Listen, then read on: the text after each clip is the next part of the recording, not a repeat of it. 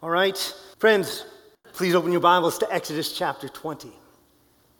As excited as I am to finally preach God's word to you again this morning, I do want you to know how grateful I am to God for the other pastors here at Redeemer Fellowship.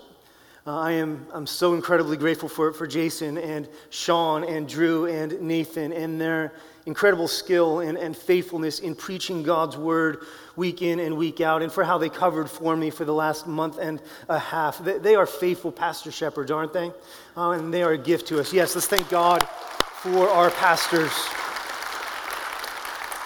Friends, today we're entering into a series on the 10 Commandments from Exodus chapter 20. And we're going to focus our time this morning on verses 1 to 2, but I'd like to read all the way down to verse 21 as we begin. And God spoke all these words, saying, I am the Lord your God, who brought you out of the land of Egypt, out of the house of slavery. You shall have no other gods before me. You shall not make for yourself a carved image or any likeness of anything that is in heaven above, or that is in the earth beneath, or that is in the water under the earth. You shall not bow down to them or serve them, for I, the Lord your God, am a jealous God, visiting the iniquity of the fathers on the children to the third and the fourth generation of those who hate me, but showing steadfast love to thousands of those who love me and keep my commandments. You shall not take the name of the Lord your God in vain, for the Lord will not hold him guiltless who takes his name in vain. Remember the Sabbath day to keep it holy. 6 days you shall labor and do all your work, but the seventh day is a Sabbath to the Lord your God. On it you shall not do any work, you or your son or your daughter, your male servant or your female servant, or your livestock, or the sojourner who is within your gates. For in 6 days the Lord made heaven and earth, the sea and all that is in them, and rested on the seventh day. Therefore the Lord blessed the seventh day and made it holy. Honor your father and your mother, that your days may be long in the land that the Lord your God is giving you. You shall not murder. You shall not commit adultery. You shall not steal. You shall not bear false witness against your neighbor.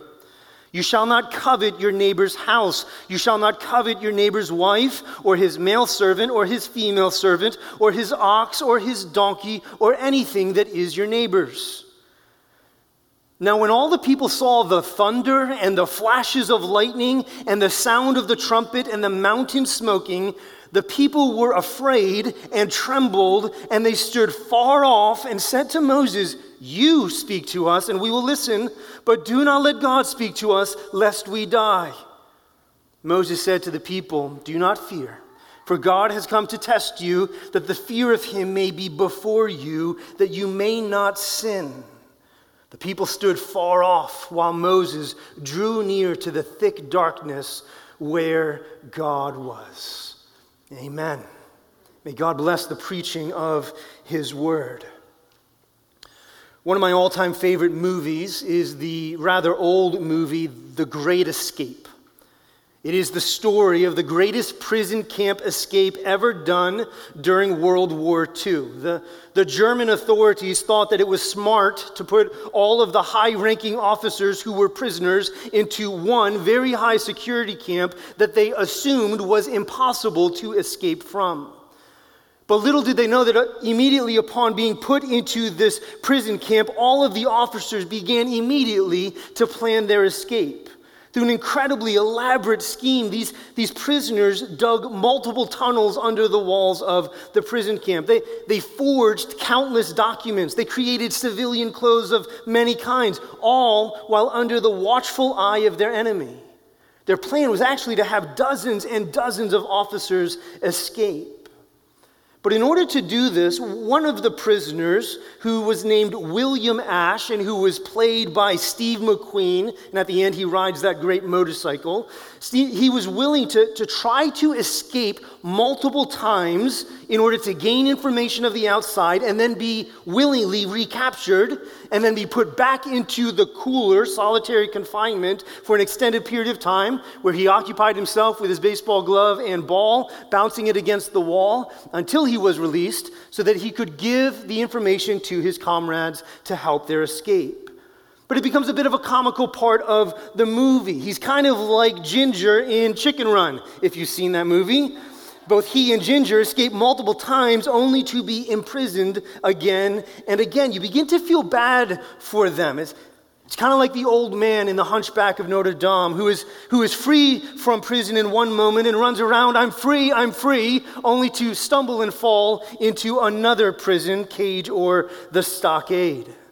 You begin to feel bad for them, like they'll never experience true freedom, like they're always going to know only bondage. And friends, some people might feel similarly about the next section of Exodus. Last week, with Nathan's outstanding sermon from Exodus chapter 19, we entered into this next section of this book. Chapters 1 to 18 were all about God bringing deliverance and redemption to his people, freeing them from slavery in Egypt and miraculously providing for them in the wilderness. Those chapters 1 to 18 were all about freedom and deliverance and redemption. But now, as we come to Mount Sinai, and as we see in verse 18 of our text, the flashes of lightning, the smoke, and the shaking, and we see the people of Israel, it says, fearful and trembling and standing far off from the mountain. And as we begin to study the law of God, specifically the Ten Commandments, you might begin to wonder whether the people of Israel are truly free or not. Right? This doesn't feel like a great situation. It's almost like they've escaped from one cruel oppressor only to stumble their way into another cage, into more bondage from another, right? And friends, when I say that, it's not just because of what we see in this text, it's also because of how aware I am of how critical we can all be of authority of every kind. Right? We are libertarians in our hearts. We love freedom. We hate authority. Here in America, regardless of your political perspective, we all claim to love freedom and hate oppression. To not be completely free to do whatever you want, whenever you want to do it, feels like the worst kind of evil. And so, when we begin to read about God's law, specifically the Ten Commandments, we can become very uncomfortable very quickly. We can begin to think that while this whole Christian thing claims to really be about freedom, in reality, you're just stumbling your way into another cage where more bondage is to be found. Even as Christians, we don't like to be told what to do. That doesn't feel like freedom to us. And so the Ten Commandments can make us feel very, very uncomfortable. But Redeemer family, I am so excited to study this second half of Exodus together. Because what we learn here is that true freedom is not the absence of authority in our lives. True freedom is not just being able to do whatever you want to do whenever you want to do it. No, true freedom is the absence of evil bondage and being given the ability to belong to and to joyfully follow a good and loving King. To obey him with our lives. Obedience before a good king is not bondage, it is freedom. And we will all be the happiest people around. We will be living the fullest lives around when we see this and pursue this together. The main idea for our sermon this morning is this: God has brought us fully out of slavery so that we might fully belong to him. God has brought us fully out of slavery so that we might fully belong to him. And for our structure, we're just going to break that main idea into two parts. Point number one, we were brought fully out of slavery. And point number two, we now fully belong to him. Let's begin with the first. Point number one, we were brought fully out of slavery. As is very clear, Exodus chapter 20 is all about the 10 commandments. And we're going to spend the next 10 weeks studying each of these commandments one at a time. But again, I do wonder how you feel about that. How do you feel about studying the law as a Christian? After all, isn't the Christian life supposed to be all about grace and not about the law? Didn't Jesus come to free us from the law and to give grace? Weren't the Pharisees in Jesus' day all about the law and Jesus called them the bad guys? Church, when you hear that we're going to study the Ten Commandments for almost 3 months, does your legalism radar start beeping more loudly? Does it seem like a graceless thing to do? Does it seem opposite to the gospel that we celebrate? Does it feel like more bondage? Pharaoh shouted, "Make me more bricks." But Yahweh is saying, "Be holy like I am holy and obey me." Different rulers, but the same heavy burden to bear. Church, this is why the prologue, or the introduction to the Ten Commandments, which we find in verses 1 to 2, is so important. Listen, if we jump over verses 1 to 2 and jump directly to the first commandment, which can be found in verse 3, then it will indeed feel like we are jumping from one oppressor to the next. Different Pharaoh, but same burden. But if we rightly study and observe verses 1 to 2, well, then our understanding of these things will be very different. Because, church, look at what it says, verse 1. And God spoke all these words, saying, verse 2, I am the Lord your God who brought you out of the land of Egypt, out of the house of slavery. What God says here is so important for us because what God says here highlights grace over law. What God says here puts the focus of these Ten Commandments not first on our ability or our inability to obey them, but rather on what God has already done for us. Right? He says, I am the Lord your God who brought you out of the land of Egypt. Past tense. It's already been done. Listen, the order of these things matters greatly. Consider this with me. Please note how we do not read about the Ten Commandments way back in Exodus chapter 3. Right, when Moses meets Yahweh in the burning bush, what God says to him there is not, okay, Moses, here are the Ten Commandments that I want you to share with the nation of Israel. And Moses, if and only if they obey these Ten Commandments, will I come and deliver you from Pharaoh. No, in chapters 2 and 3, God simply says, I've heard your groaning. I've seen your suffering. I've seen your pain, and I will joyfully deliver you. Why? Because of my grace and my love. But it is God who does the saving. And then, and only then, does he say, here are the Ten Commandments. Here are the instructions on how to live for my glory. Church, do you see how important this is? If the Ten Commandments came first, then our faith as Christians would be mere religion. It would be religiosity.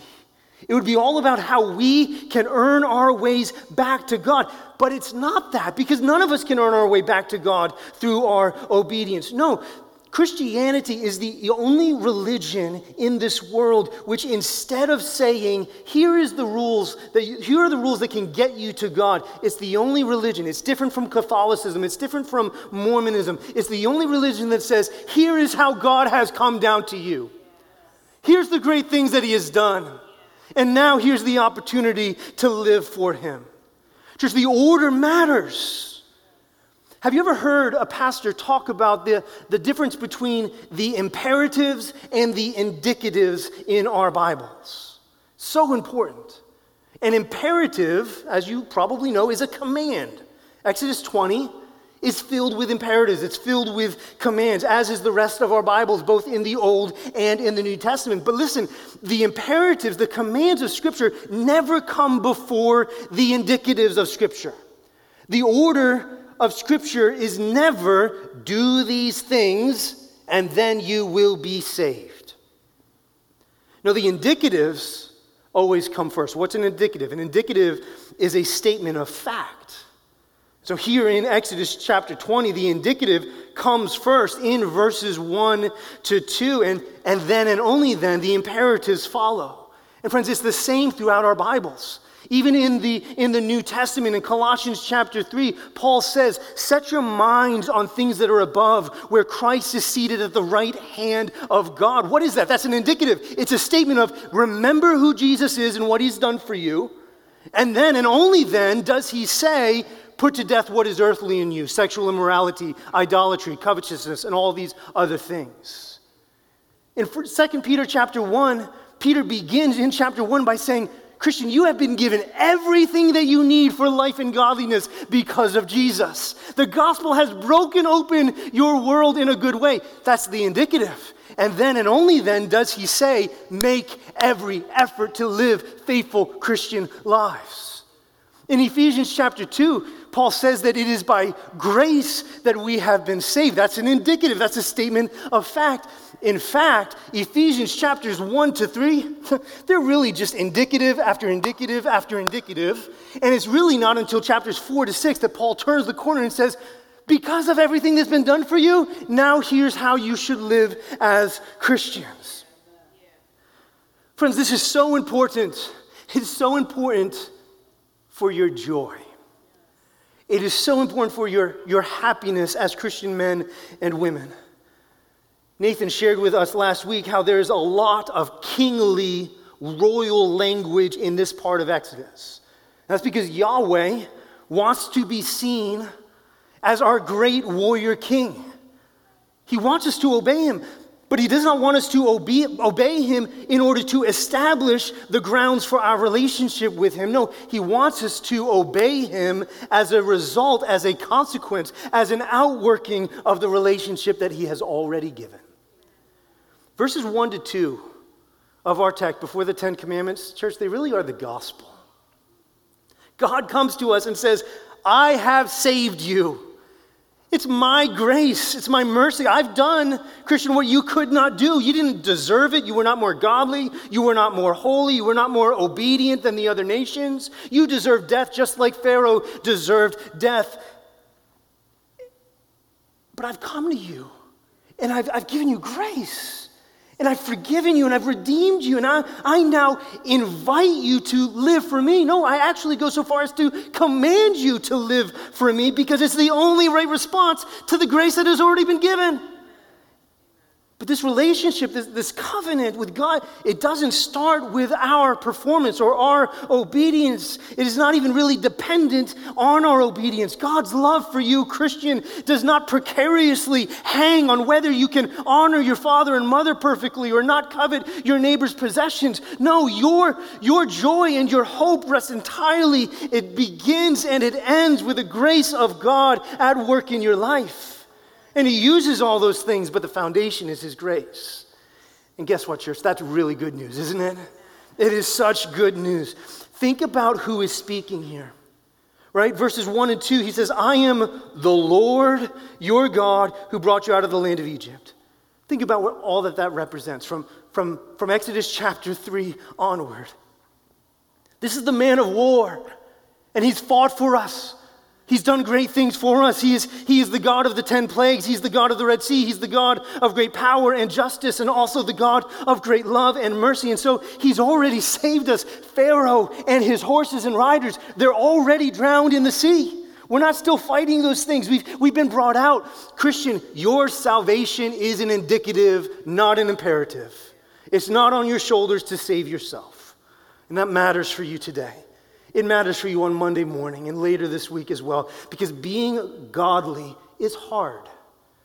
Obeying God is difficult because of our sinful and rebellious hearts. We have a dark past that haunts us, and it often feels bleak when we look to the future. Our weaknesses are real. There are so many failures to consider. There are reminders of our past slavery to sin all around us. There's much weakness in our lives.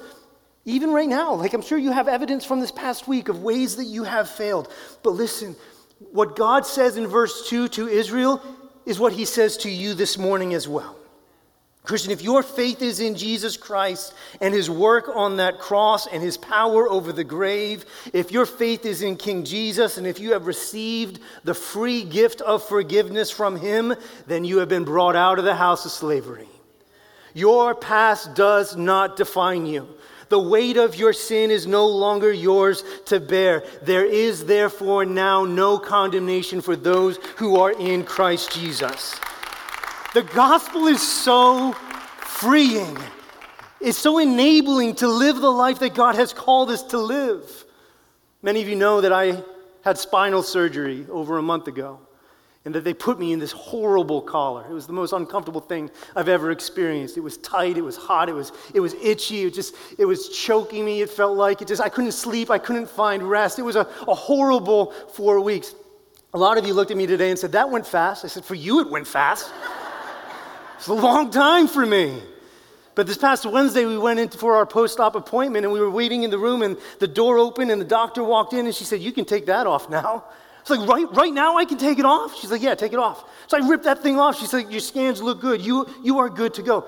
I almost ran out of that office. I skipped through the lobby, which is not a very attractive thing for me to do. But I literally went up to strangers like, look, I have a neck. It doesn't have a collar on it. I went home, I probably shouted 50 times to my kids, I'm free, I'm free. They're like, we know, Dad, we know, you're free, good, congratulations. I didn't have the bondage anymore. I didn't have the restriction anymore. Church, in and through the gospel, we have that and so much more. We can't help but be joyful even in our obedience, right? Because we remember the collar of sin and shame. We remember how it was choking us out. We remember the discomfort of it. We remember how we could find no rest in ourselves or in this world. But then in and through Jesus, he walks into the room and says, you can take that off now. I've solved that problem. By my grace through the gospel, I brought you out of the house of slavery, out of the house of Egypt. Go and be free. Church, we must keep the 10 Commandments in their rightful context. This prologue is so important. The commandments do not come before Israel's deliverance. They come afterwards. And therefore, you and I as Christian men and women today can spend 3 whole months studying these commands in detail without losing our freedom or our joy in Christ one bit. We can study them, we can lean into them, we can pursue them because of what he's already done for us and how we already fully belong to him. Amen? That brings us to our second point. Point number 2, we now fully belong to him. And so friends, as we begin our study of this second section of Exodus, which is chapters 19 to 24, which we are entitling The Lord, Covenant Maker. As we begin this, it's important that we acknowledge really how most people think about the book of Exodus, or rather, how most people think about the first half of Exodus. The stories that we've covered thus far in our study of this book are pretty familiar to most people. I would say even those outside of the church, right? Baby Moses being put in the basket on the Nile. Most people have heard that before. The plagues and the parting of the Red Sea and even bread being sent from heaven. All of those things are fairly familiar when they think about the book of Exodus. And their familiarity with it pretty much ends right around this part of Exodus. Chapters 19, 20, maybe 21. I think it'd be a complete surprise for most people to realize that the plagues and the parting of the Red Sea, less than 25% of this book. But there's a reason for that. We're so familiar with those stories because we love the idea of deliverance. We love being broken out of slavery, and we should. It's right that we celebrate those things. They are indeed glorious. But then most of us kind of assume that once we get out of slavery, once we are given freedom, that's the end of the story, that the book of Exodus will just close. But church, that is not what the book of Exodus is entirely about. Yes, we have been fully brought out of slavery in Egypt, but we have not been brought out in order to wander about in our life in our own strength. No, we have been brought out in order to belong. In fact, what we see here is that we have been brought out from what is one form of slavery, a bad kind of slavery, into what really can be described, according to Paul in Romans chapter 6, as another kind of slavery, which is a good kind of slavery before God. We were brought out to belong. And church, chapters 19 to 40 are as important for our lives as the first 18 chapters. It would be wrong for us to emphasize the first without carefully studying and prioritizing the second. A happy life, again, is not found in the simple absence of bondage. No, a happy life, according to God's word, is found when we are brought out from being under a tyrant called sin and death, and then placed under the covenant lordship of Jesus Christ. But listen, we are under his lordship, his authority. That's what chapters 19 to 24 are most specifically about. We're not free agents. He didn't save us to go out and find another kingdom to belong to. If you have been saved from the bad pharaohs in your life, then you have been saved into the sovereign and loving reign and dominion of this God who is called Yahweh. And this is a glorious thing. Last week we looked at Mount Sinai. It's very clear what God was doing there. He brought them to this place and he says to them, You know how I brought you out of the land of Egypt. Now, let me make you into a kingdom of priests, into a holy nation. He says, I want to be your king. I did not deliver you so that you could just be king over your own life. I saved you in order so that you would belong to me. It's a very personable thing. We can see it even more in verse 1 when it says that I am the Lord your God. Do you see that? That word, your, in the original, is in the second person singular, which you might think it would be plural because he's speaking to the whole nation, but he's not. He's not speaking corporately to the whole nation of Israel. He's speaking to each and every one of his people. He wants us today to know that he's our God, that we belong to him personally. And then we see it even more at the end of verse 2 when he says that he's brought us out of the house of slavery. That word house is a significant thing. A house, as you know, is a place of belonging. A home is a place of identity. Our homes and houses are, in a way, a part of who we are. And God says, I brought you out of the house of slavery. I brought you out of the bad place that you once belonged. And he says, I am speaking these words to you now in order to create a new house, a new place of belonging, a new kingdom. And he even goes so far as to say within that kingdom, as we will see in chapters 25 to 40, I will instruct you on how to build the tabernacle, which he will describe as his house. Why? Because he wants to dwell with us. And he wants us to have a place of belonging with him. Do you see what he's saying? Christian, he's saying, I brought you out of the bad and I'm placing you into the good. Does this good house have rules? Yeah, it does. Does this house have direction for your life and how you live? Yes, but they're not arbitrary rules. They're part of my good design for you and for how you can even more fully belong to me. Church, this is what God's doing. He is establishing himself as the authority. He wants us to belong to him fully. But maybe it's still uncomfortable for you. Right? Commands are not a happy thing in our culture. Maybe it still feels like more bondage. But before you go too far down that road, before we resist the idea of God's law, friends, let's consider together 3 biblical reasons why the 10 Commandments are still very good and very important for our lives. Why they should still have authority over our lives. 3 things. The 10 Commandments are for our good, first of all, because they bring us very near to God. Yes, he's already saved you and brought you out of the house of Egypt and out of the house of slavery, but guess what? Now he wants to share himself even more with you.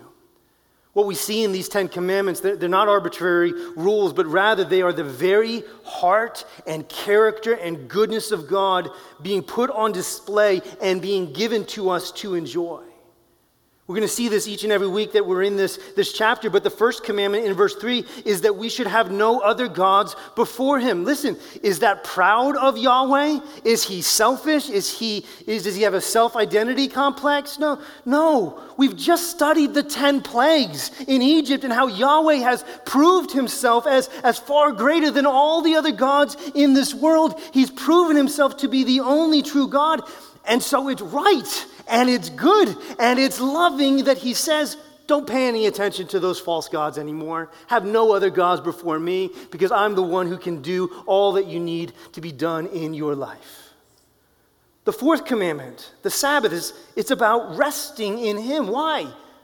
Is God just trying to create another rule and push his weight around? No, he gives us rules that bring us closer to who he is and to his ultimate design for our lives. He is the God of rest. He's the God of peace. He's the God of hope. He's not a frantic God. He's not running around carelessly. And so we will delight in him more, and we will know him more fully, and we will be happier when we choose, through the fourth commandment, to rest in him like he designed. The sixth commandment is that we shouldn't murder. Kind of important. That reminds us that all of life is found in this God. He is the giver of life. There's no other source of life apart from him. And all of humanity is made in his image. And we're going to know him more when we honor the lives of those around us. We're going to know his unity and his peace more fully when we respect everyone made in his image. The seventh and the eighth and the ninth and the 10th commandments, they're all about purity and contentment and truth. Why? Because God is a God of purity and contentment and truth, and he knows that we will be happiest when we live closest to who he is and to his design for our lives. Listen, this is so exciting to me. The 10 commandments are for your good. They're not bondage. They will envision you to live a far greater life than you would ever be able to live apart from this direction from God. And friends, this means that they still have authority and weight and value for your life today. This is not just an Old Testament text that we can set aside. No, it has claim to who we are today. And it's good. It's right. And I pray that we lean into it as we study this text together. I think about it like adoption. We love adoption here at Redeemer Fellowship. We celebrate the many ways God's leading us to grow in the pursuit of adoption. But can you imagine if a family said, hey, we want to adopt a child and deliver them from their homelessness and bring them into our lives. But then once they did, they said, actually, you're going to stay out in the shed. You're going to be separate from us in these ways. You're still brought out of your homelessness, but you're going to live in this place. And you're not really going to experience the fullness of who we are and our joy and our love and our affection. That'd be so wrong. When we adopt, we bring in, we say, we're going to share our very selves with you. You're going to become a part of who we are, even when it is so costly. That is what God is doing for us. He's saying, I've delivered you. You're no longer homeless. You have a home. And here's how you can enjoy who I am more fully. Follow me in these things. The one in whom is all delight and all joy and all happiness. He gives us these commands not to steal our joy, but to fuel it. It's for our good. The 10 commandments are for our good, second of all, because they help us to live fruitful lives. Church, remember with me who is speaking to us here. Verse 2, I am the Lord. That word Lord is God's covenant name, which we learned in Exodus chapter 3 is the I am. I am that I am. He is the self-existent one. God's word says that he stands alone. He has no beginning. He has no end. He has nothing to sustain him. He exists perfectly within himself. Everything in this world flows from him. And so, as the great I am, as the self-existent one, he truly is the foundation for all of reality. He determines what is right and wrong. He says what is true. Is he careless or ignorant of your feelings? No, he cares for your feelings. But Christian, your feelings aren't the authority in life. The great I am has authority, and he knows what is best. He is, in a sense, true north. He is a compass for a happy life in this world. And what we will begin to see as we study these 10 commandments together and the rest of the law as well is that God has given these commandments in order to help us to live, in many ways, our best lives now. There's much grace in these commandments. There's much wisdom in these commandments. There's much social order and relational joy when we follow these commandments. Christian, I promise you, God's word promises you, you will be happier if you think more about what obedience before God should look like in your life. These commandments are a gift to us because they help order our lives in the best way possible. And then finally, the 10 commandments are for our good because they push us towards the gospel. One simple reading through this list of 10 commandments, and every one of us will quickly realize that we have fallen short of God's glorious standard. In fact, in one form or another, we have all broken every single one of these commandments, and we are therefore fully worthy of God's wrath and judgment. That might feel like a bad thing, but guess what? God's word actually says that he gave these commandments, he gave his law in order to highlight this very thing. He gave it as a mirror into our lives so that we might look and see, oh, my life is not perfect. My life is not okay. Oh, my life is not right with God. There is a problem, and that is not to cast us into despair and condemnation, but so that we would look in the mirror, see it rightly for what it is, and then run to Jesus who says, I'm ready to forgive you of the many ways that you have failed in these things. I'm ready to wash you clean and to remove the garments of shame and sin which you've worn for so long, and I'm ready to clothe you in the righteousness of Christ. But friends, we'd never want those clothes if we didn't see our need for them. And he's so good and gracious and kind to say, here is my standard. I am a holy, holy, holy God. And here's 10 ways where you see my holiness, and I demand that you adhere to them, but you're going to fail. And when you do, I'm going to remind you that I'm the God who brought you out of Egypt in the first place, and I'm giving you grace day by day to keep living for me and to keep celebrating my goodness and my grace and my character in your life, and it will be for your joy and for the church's good and for the glory of my name. Redeemer family, we're beginning a wonderful journey. Let us lean in. Let's pray through this and ask God for grace to trust him enough to ask hard questions about ourselves, and to say, where have I not followed him? Where have I not prioritized obedience like I should? And may he give grace in all these ways. Amen? Stand with me as I pray.